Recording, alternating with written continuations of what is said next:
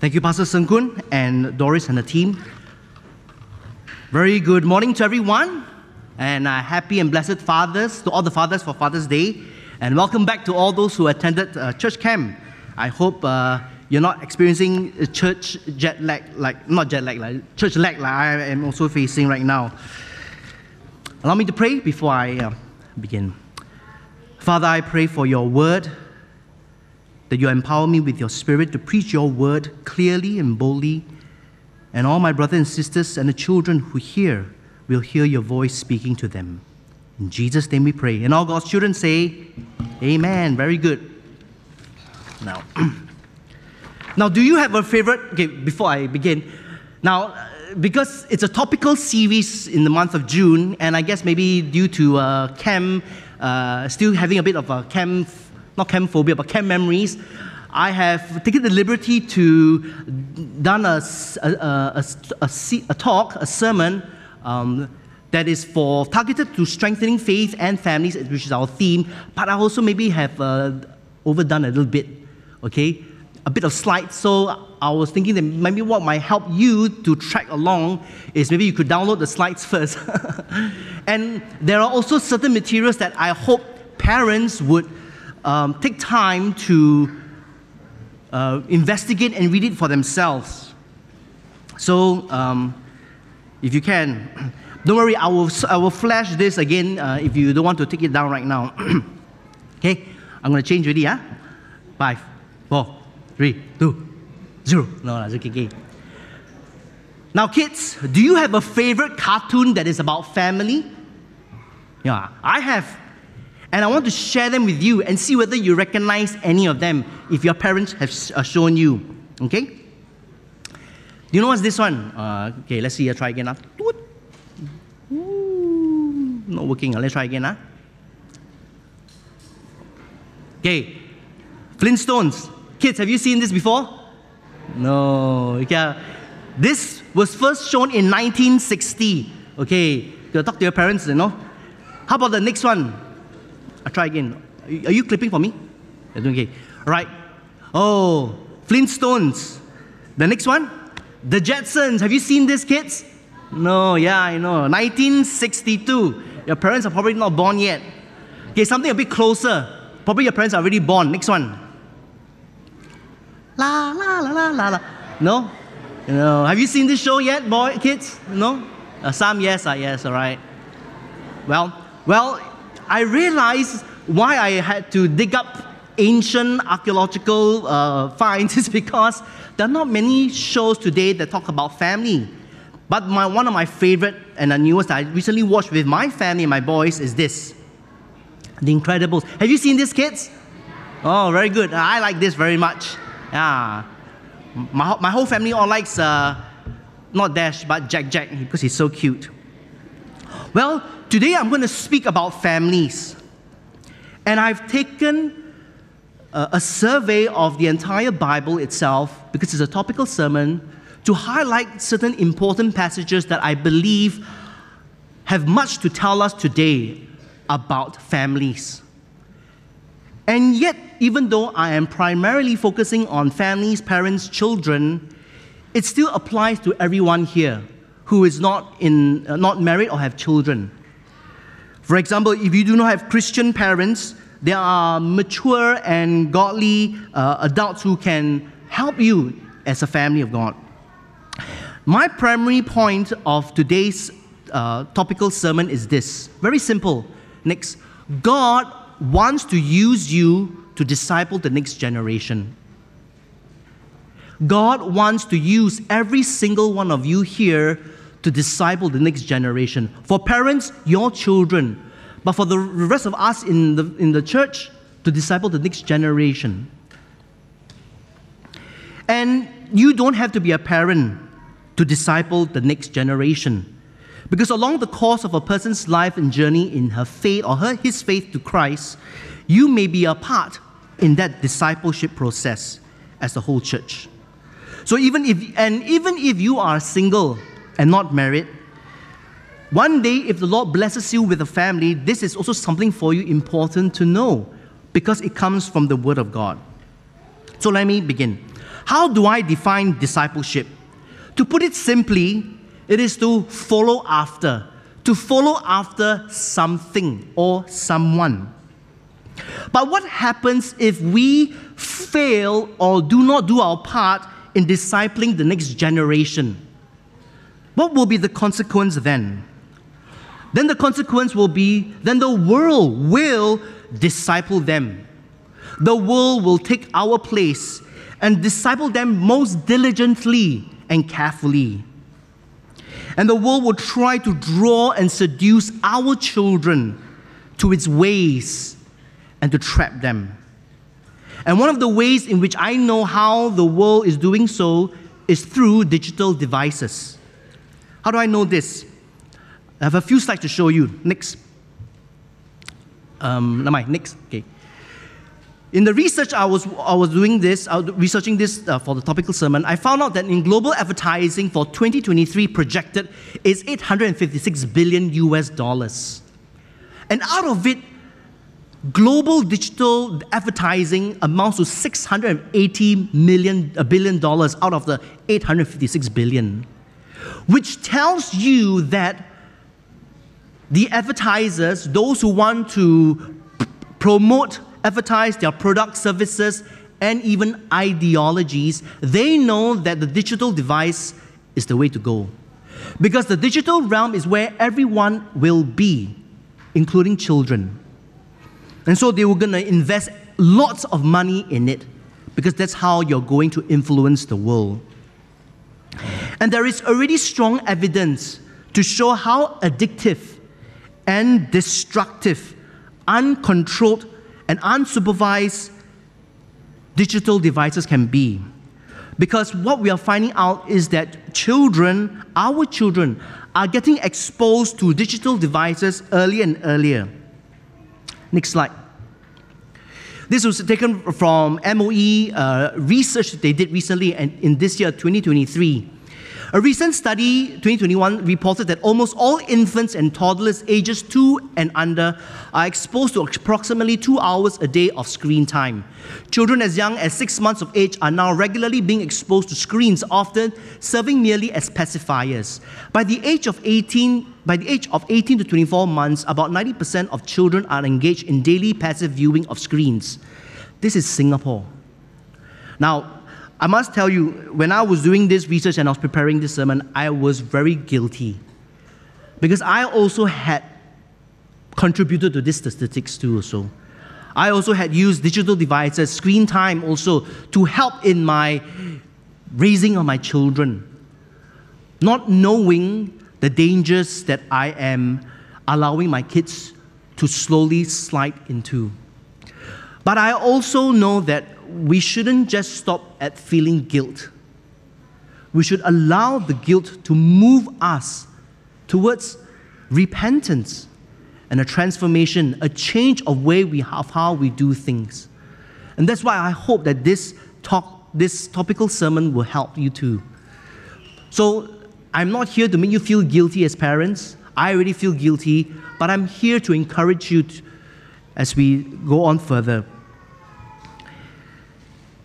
And you can see not only are our children being exposed to digital devices very early, but there is a very powerful and insidious reason why they are being addicted to it. Next slide.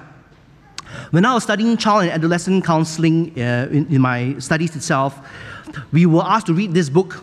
It's called Glow Kids. It was written in 2017, but still continues to be a top seller. And I read an excerpt about the investigation that they did. This is something that is on research, real hardcore data. According to Commander Dr. Doan of the US Navy, anytime that there is arousal, there can be an addiction because it feels good. Research shows that when the brain is stimulated, that arousal mechanism also stimulates the pituitary gland through the hypothalamus.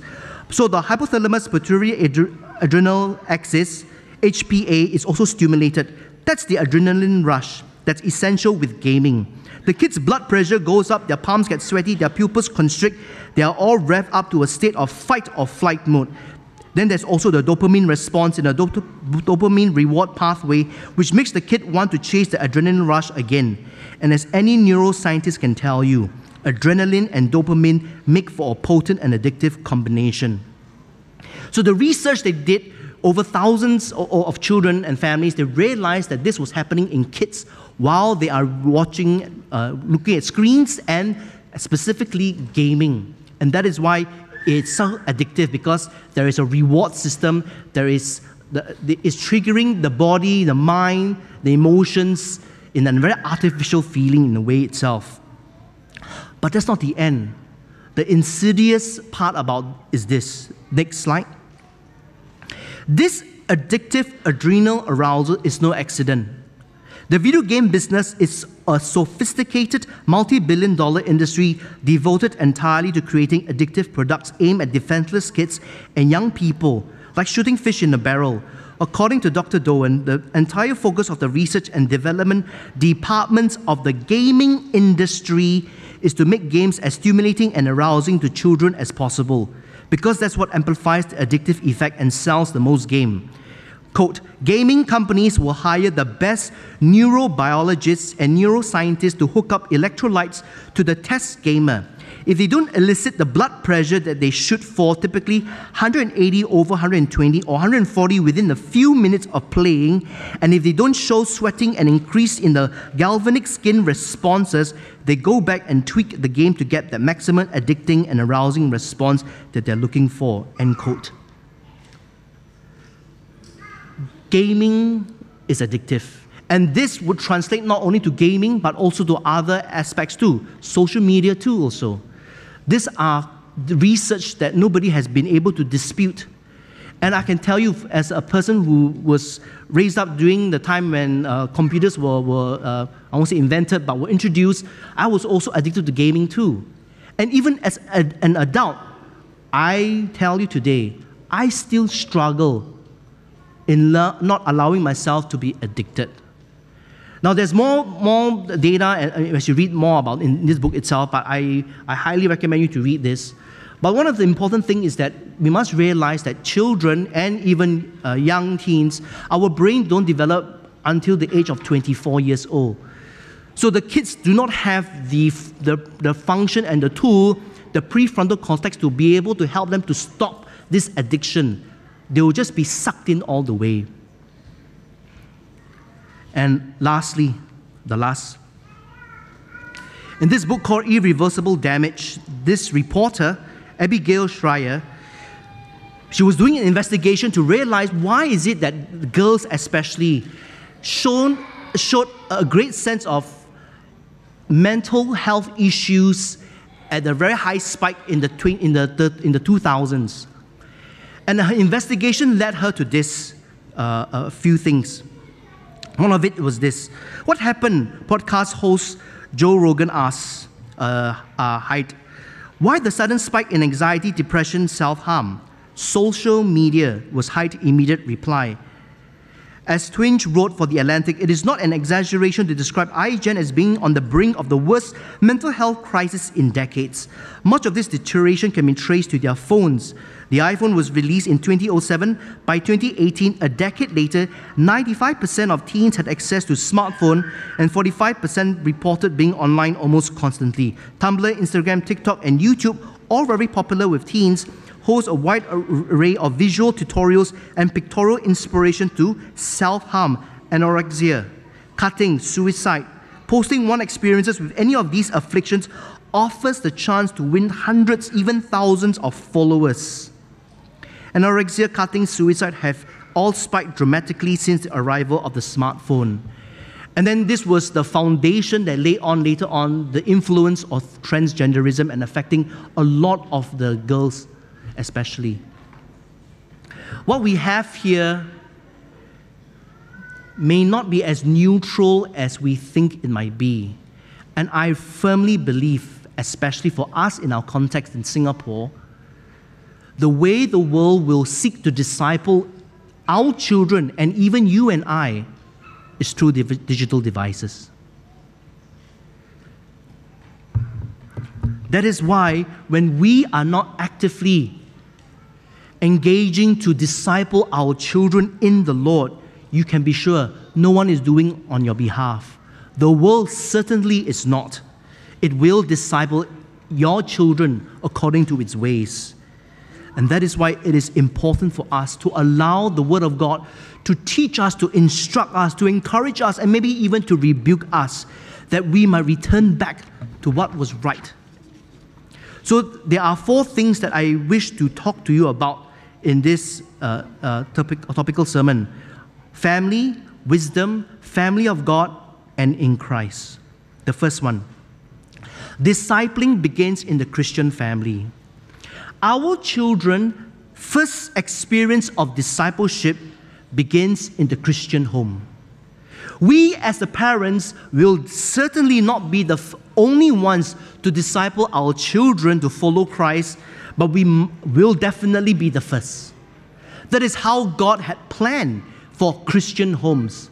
How in the Christian home itself, our children's first exposure to God, to the idea of God, to the knowledge of God, will be from the home.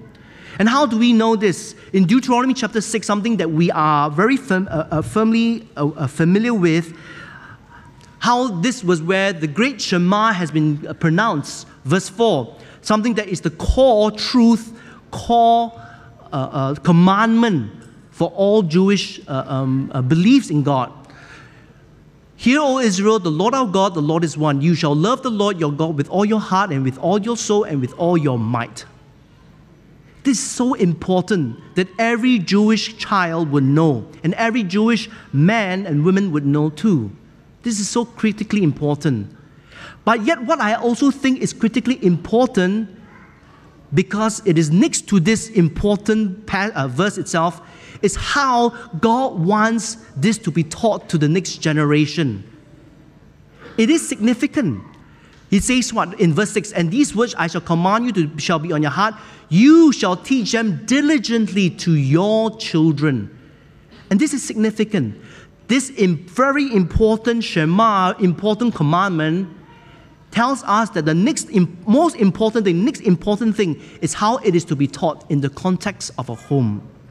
It is significant because at this point of time, the tabernacle has already been formed. There's a priesthood system. The religious laws and the rites have already been established. And yet, the primary responsibility of the one to communicate the knowledge of God to the next generation lies not with the priests, the high priests or the Levites, but with the parents. That is why it is so significant. In verse 7, he goes on, you shall teach them diligently to your children. And you shall talk of them when you sit in your house and when you walk by the way and when you lie down and when you rise. What this tells us is how this idea of telling your children, teaching your children about God is to be done day by day, every day. Not just to be done only on a Sunday, but Monday to Saturday and Sunday as well. And it's not just only to be done day by day, it is to be done throughout the day. Do you see the caption itself? How it says, you shall talk of them when you sit down in your house, and when you walk by the way, when you lie down and when you rise. At whatever posture you might be, take that opportunity to tell your children to talk about God. And this is something that I also have to repent of, because how often is my conversation with my children talking about God? Is it talking more about other things, about my work, about their games, about their interests? These are not unimportant, but yet the most important thing that we must not forget as parents is to talk to our children about God. Because where else do you expect them to hear about God? School? Maybe. Friends? Maybe. The world? Absolutely unlikely. That is why we as parents are given the primary responsibility to do this work of telling our children about God. Not only telling our children about God, but also, next slide. This is a wonderful description of how the idea of diligently teaching our children is by the commentator Eugene Merrill. He says, so much so is this the case that the covenant recipient must impress the words of covenant faith into the thinking of his children by inscribing them with indelible sharpness and precision. because the description is almost like engraving. The image is that of an engraver of a monument who takes hammer and chisel in hand and with painstaking care etches a text into the face of a solid slab of granite. The sheer labor of such a task is daunting indeed, but once done, the message is there to stay. Thus it is that the generation of Israelites to come must receive and transmit the words of the Lord, everlasting covenant revelation. And so every day when we tell our children about our God with precision and deliberation, it is edging a chisel a bit day by day, every day, helping that when they grow up one day, this will stay and remain in them. And not only till the day when they are not only just transmitting them with knowledge, but also to be able to respond to their questions. Next slide. How in the same chapter, Moses already anticipates one day your children will come and ask you, will come in time, what is the meaning of these testimonies and statutes and the rules that the Lord our God has commanded you? Then it is an opportunity for you to explain to them, to teach them even further. But it begs a question. If we are not telling our children about the wondrous great deeds about God, how wonderful, loving, and amazing He is, why would they be asking questions about God? Maybe I can ask in a reverse way. What are the questions your children are asking you could be proportionate to what is in their minds? When was the last time your child asked you about God? Or to explain what does this mean in the Bible? This is something that as much as it is a command to love the Lord the God with all our hearts, it is also the same equal force of the command to teach this to our children. And it is amazing at how that not only is this a responsibility that God has given to parents, but it is a privilege because God wants to involve us into participation in discipling the next generation. He could have done it in many other ways, honestly, but He chose to use you and I to do this great work of making an impact to the next generation. And we will see this as a consistent pattern even to the New Testament. So, as a summary, teach about God and His Word every day to your children. Talk about Him throughout the day's activity. Every day, every opportunity is an opportunity to talk about God to your children. And be ready to answer your children's question. But when our children have grown old, maybe what they lack is no longer knowledge but something else. What will it be? It will be wisdom. Because when they have grown older and when they are going to be exposed to the world, wisdom will be necessary for them to understand how to apply God's Word in the context of life itself. And which goes to our next slide. Imparting godly wisdom is essential to discipling our children. So why is wisdom essential? Because having knowledge is not an end in itself. Having knowledge does not mean that you have wisdom. Tim Keller quoted about this Bible scholar, Gerhard von Rad, who knew all about wisdom literature, and he says that wisdom, according to the Bible, is competence with regard to the realities of life. Competence with regard to how life really works. So our children may know about God, but they don't know how life works, and they need wisdom from us as parents, and especially godly wisdom from God's Word. You can't be wise, I continue, unless you know, but you can obviously know a lot about a subject and be stupid, because wisdom is knowing what to do with the knowledge and how to practically use it, end quote. And the book of Proverbs is a great source for teaching wisdom to our children. And already in the first chapter, we are immediately given two warnings if we do not take heed and have wisdom.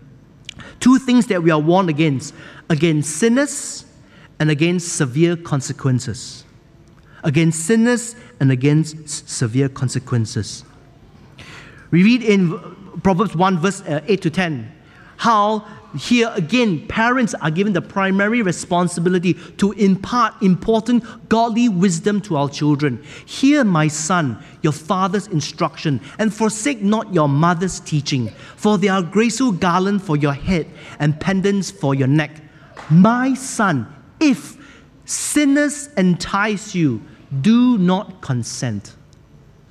Immediately, the proverb writer tells us that the context in which why wisdom is necessary, because our children will come to know and mix up, and not so much mix up, but be acquainted with sinners who will entice them in the ways of God? No, the world, and will trap them and cause them to do horrific things. And that is why they need wisdom. And I believe, especially when they go to school, especially I think in primary school, they need wisdom to know how to understand life situation and how to navigate. So an important subject that I'm sure most parents would probably encounter is the subject of bullying. And this is something that I also have to teach my children. How, as Christians, how do we navigate with wisdom regarding a bullying encounter? Of course, I can't ask him to fight and punch back in all the way, which I used to do that. Because we are Christians now. Last time I was not a Christian. But now I have to inculcate wisdom in him. And I have to teach him that how, as Christians, we behave differently, we think differently, we operate differently. And yet, wisdom also is teaching him how to protect himself, how to be aware. These things, he will not be able to figure it himself. He needs his father, his mother to help him to understand how to do this. And they need it from us. Because if they don't have wisdom, then they will certainly be tempted to go the wrong path itself. Not only that, in verse 22 to 31, quickly here, that how the writer talks about how there's consequences if you remain as a fool without wisdom itself. And you look in bold, I will also laugh at your calamity. I will mock when terror strikes you. Next, when terror strikes you like a storm, and when your calamity comes like a whirlwind, when distress and anguish comes upon you. Therefore they shall eat the fruit of their way and their fill of their own devices. This is the consequence of one who doesn't have godly wisdom at all. Do you know that the fool in the book of Proverbs is described not as someone it's not someone who is dumb or slow. Rather, he can be a very intelligent and resourceful person. But he's called a fool because he chooses not to trust and fear God. But rather, he trusts and depends on his own ideas and wits. The fruit of wisdom, of godly wisdom, is a healthier fear of the Lord and the deeper sense of trust in Him. So it is an opportunity for me to tell my sons, this is a time for you that you are all by yourself. I can't fight his battles. I wish I could, but it would only cripple him further. He needs to learn how to exercise wisdom, how to exercise trust in God, how to exercise fear in God. So it's an opportunity for me to tell him, learn how to pray. I share with him Bible verses. I share with him Bible passages to help him to know how to figure this out. Our children need wisdom, but the wisdom must come from us as parents. Because the world has wisdom, but the world's wisdom is evil and destructive itself. So we can see that how from the book of Deuteronomy and Proverbs, how as parents we play a vital role in teaching, guiding, and discipling our children in the Lord. It requires us to spend time with them, to teach them, to guide them. But it also requires us to be there to be as gatekeepers and protectors, to protect them from the deadly influences of the world, which I highlighted is digital devices. But I know also for us as parents, it can be very difficult and challenging to do this because we are all already so stretched. You and I are already so stressed with work commitments, looking after our family, providing its needs, and we are already feeling so empty, we are burning on fumes, and we feel so exhausted. And all we want to do is just take a break, maybe even give up, and be alone by ourselves. And this leads to our third point. Discipling them into the family of God. You know, I like memes. So if you have very funny, good memes, please always send to me. I think this meme summarizes all parents, especially if you like Star Wars. once I became a parent, I finally understood the scene where Yoda gets so tired of answering Luke's question, he just dies. I don't know if you remember that. It was quite funny. I kept laughing. Even watch Star Wars, go and watch that part. Return of the Jedi. Okay, anyway. So does it feel exhausting and difficult as a parent when we think that we have to parent and disciple our children? Say, oh my goodness, Pastor Kenneth is telling us we have to do this so much more. We have to do all this on top of all that I have with our own resources and my own strength. And maybe that happens because we are thinking what we want for our children. And it may be very good and well-intended intentions. But I think this is important. Next slide. Paul Tripp talks about this in his book, Parenting. Parenting is not first about what we want for our children or from our children, but what God in grace has planned to do with us in our children. To lose sight of this is to end up with a relationship with our children that at a foundational level is neither Christian nor true parenting, because it has become more about our will and our way than about the will and way of our sovereign Savior King. End quote. Now, before I continue, if you are a parent and you have not read this book yet, you need to read this book. This book has radically changed the way I parent, honestly. You need to read this book. And that is why I gave you this cover shot itself. Basically, what God wants you to do is to disciple our children. He has already provided all the means and resources, and it's all readily available. But the reason why we sometimes don't think it's there because we are trying to do it on our own way.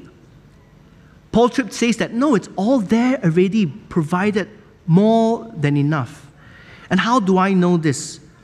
Because in Matthew 28, verse 18 to 20, which is a very unlikely passage that people think about parenting, but it is, because every single one of us here is given the commission of discipling people. And for parents, our first target audience that we disciple are our children. And here Jesus, as he was about to leave his disciple and ascend to his Father, was going to tell them, all authority in heaven and earth will be given to me. Go, therefore, and make disciples of all nations, baptizing them in the name of the Father, of the Son, and the Holy Spirit, teaching them to observe all that I've commanded you, and behold, I'm with you always to the end of the age. Yet he would not leave them alone to do this work, because the work of discipleship is God's work. Not only your work, it's God's work, and he will provide. And in this passage, which we can explore so much, gives us enough information for us to know how we know that we have been given enough resources. And there are a number of things I want to highlight to you. The pattern in which how Jesus discipled his disciples is the same pattern in which how we ought to disciple others. Do you know that Jesus spent 3 years discipling his disciples in such closeness and intimacy? And do you know, as parents, that besides our children, we will never have such a privilege to disciple another person with such intimacy and closeness? We have that. And no one will have that with our children. You will have that unique position to do so, to make that indelible impact. Jesus prayed for his disciples. We ought to pray for our children too also. Because you will see there is so much that we can do, and yet we can't do so much. What I have learned as a parent is that as much as I can do with my time with them, the time that I'm not with them, I can do in prayer with my children. And I pray for them every day because I'm desperate, I'm worried, I'm anxious of how they will turn up. And so the only way, and yet it is not the least way, but the most important way to disciple our kids is through prayer. Jesus left an example for his disciples to follow. What example are you leaving behind for your children to follow after? Jesus proclaimed his word to his disciples. Then we ought to proclaim the word of God to our children too. And Jesus was always with his disciples. And Jesus will also be with us in the discipleship making process, because that's why he says, "Lo, I'm always with you." And it will be through the power of the Holy Spirit that he will do such a work. That is why I am so confident. If we understand this, we have everything that we need to disciple our children. We don't have to look for anything else and anywhere else itself.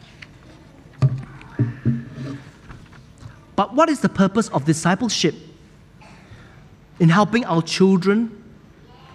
The purpose of discipleship is to help our children's journey to be in the family of God.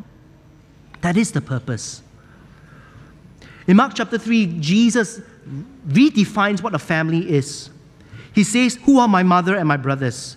And looking at those around him, he says, "Here are my mother and my brothers. For whoever does the will of God, he is my brother and sister and mother." There are two important implications that I want to emphasize here.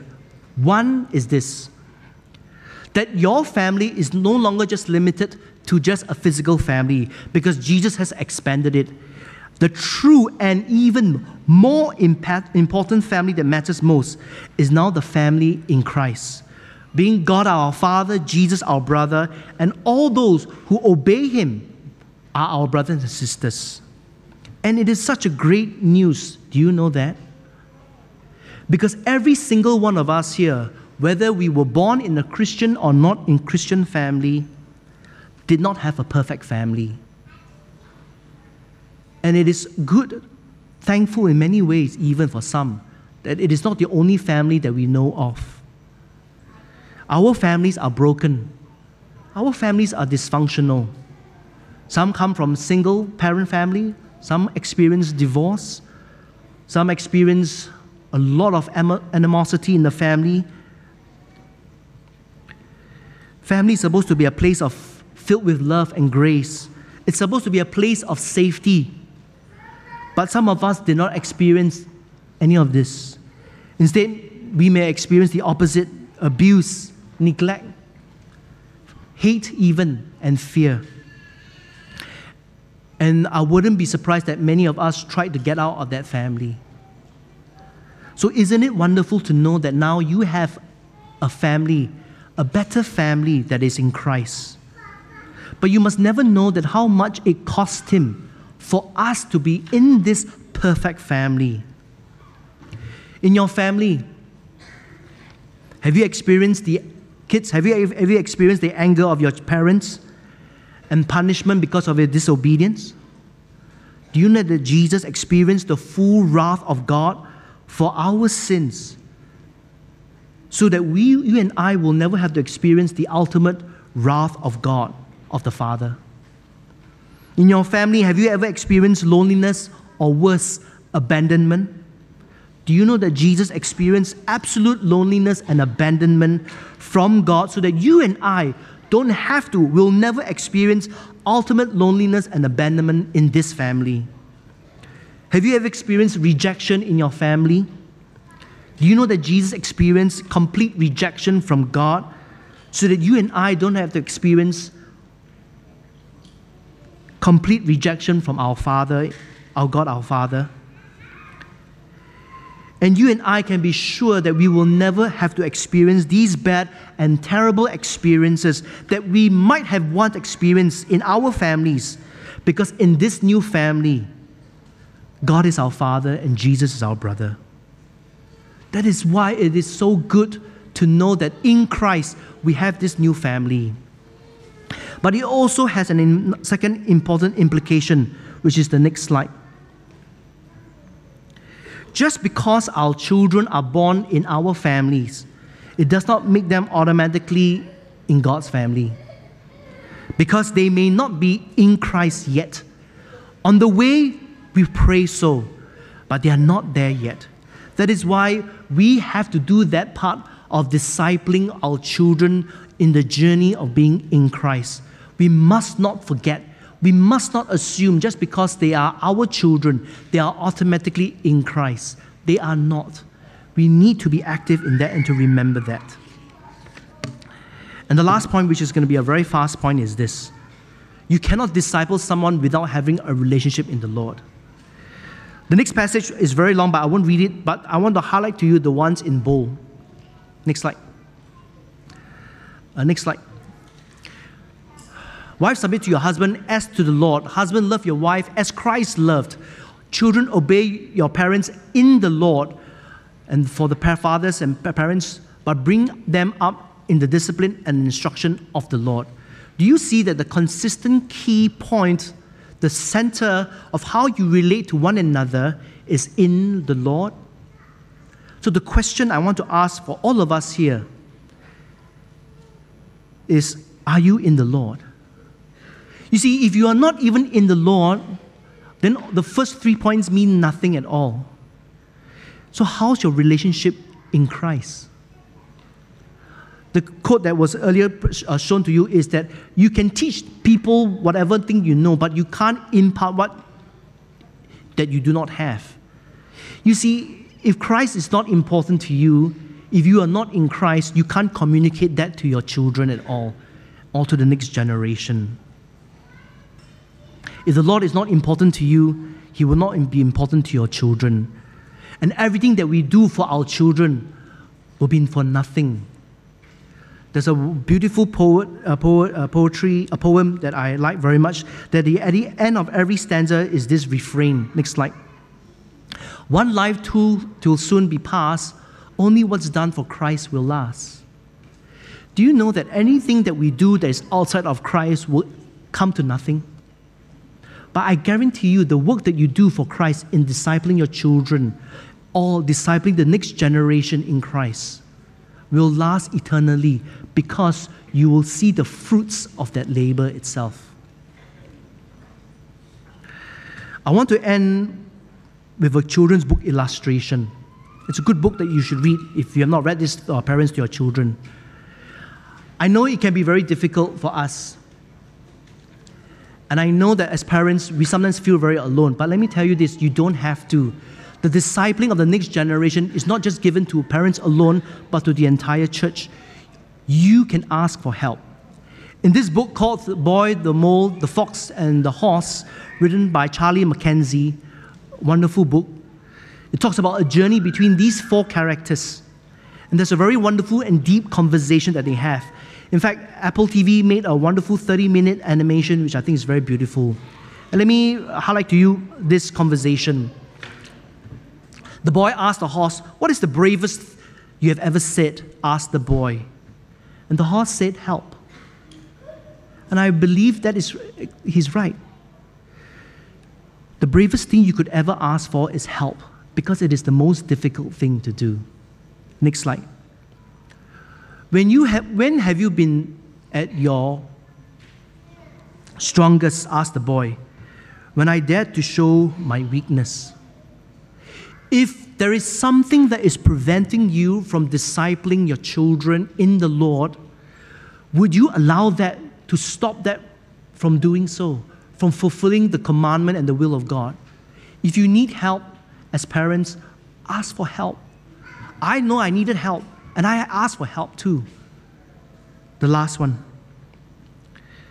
and I think it's very beautiful. Asking for help isn't giving up, said the horse. It's refusing to give up.